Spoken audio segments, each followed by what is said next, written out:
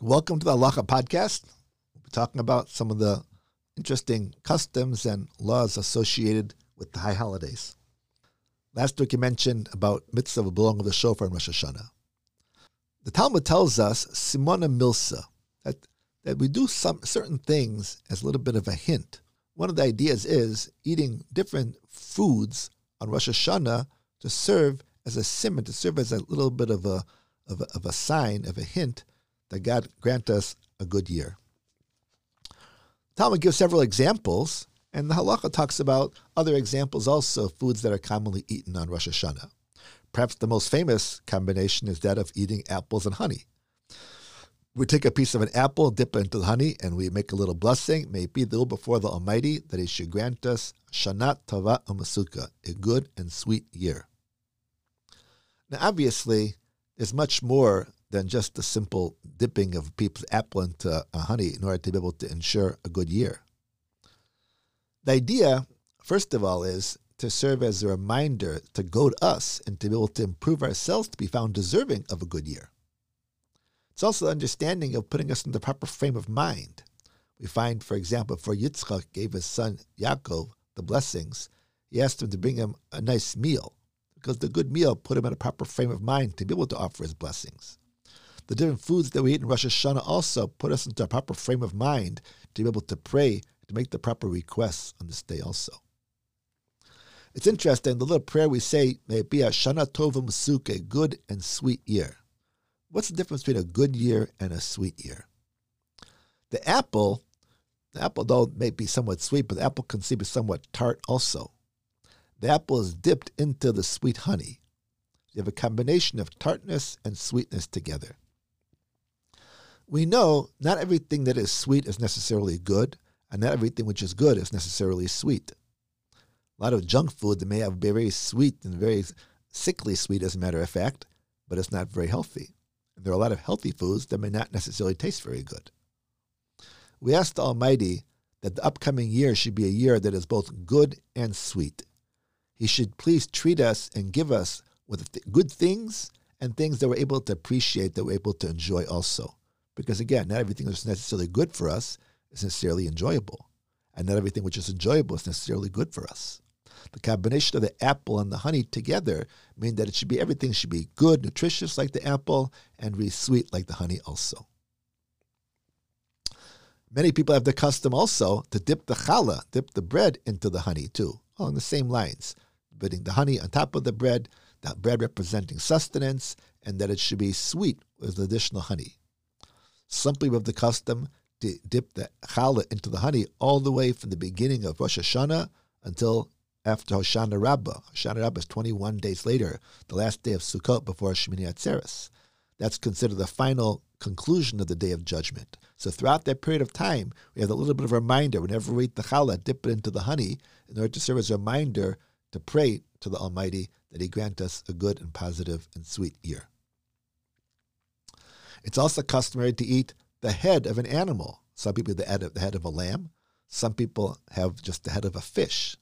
We say a little prayer, Shani Rosh v'lo Zanav, that this year we should be at the top of things rather than at the bottom of things.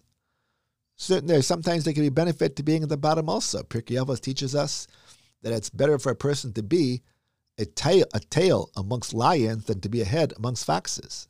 In other words, it's better to be in a greater community, a community that has greater aspirations, even if you're at the bottom, than to be at the top of a community that doesn't have those aspirations. Nevertheless, we ask the Almighty, this year we should be at the top of things, at the top of good things, top of a community that is supportive, a community that does have aspirations to be able to grow and to be able to become great. It's also customary to take different types of foods that the word, the title, the name of the food sounds some kind of implication of something which is beneficial or to avoid things which are not necessarily beneficial. For example, it's customary to take certain types of squash, or some zucchini or something like that, which in Hebrew is called kara.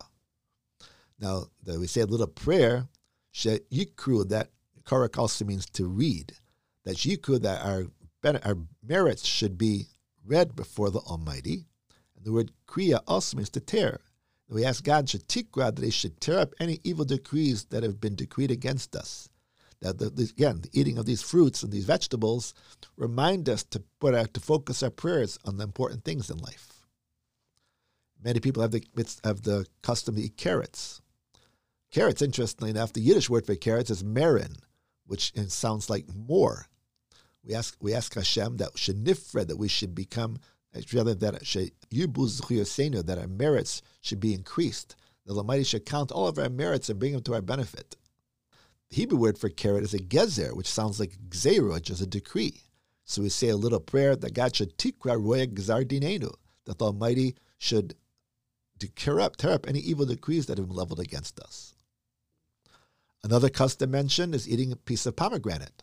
The pomegranate has many, many seeds.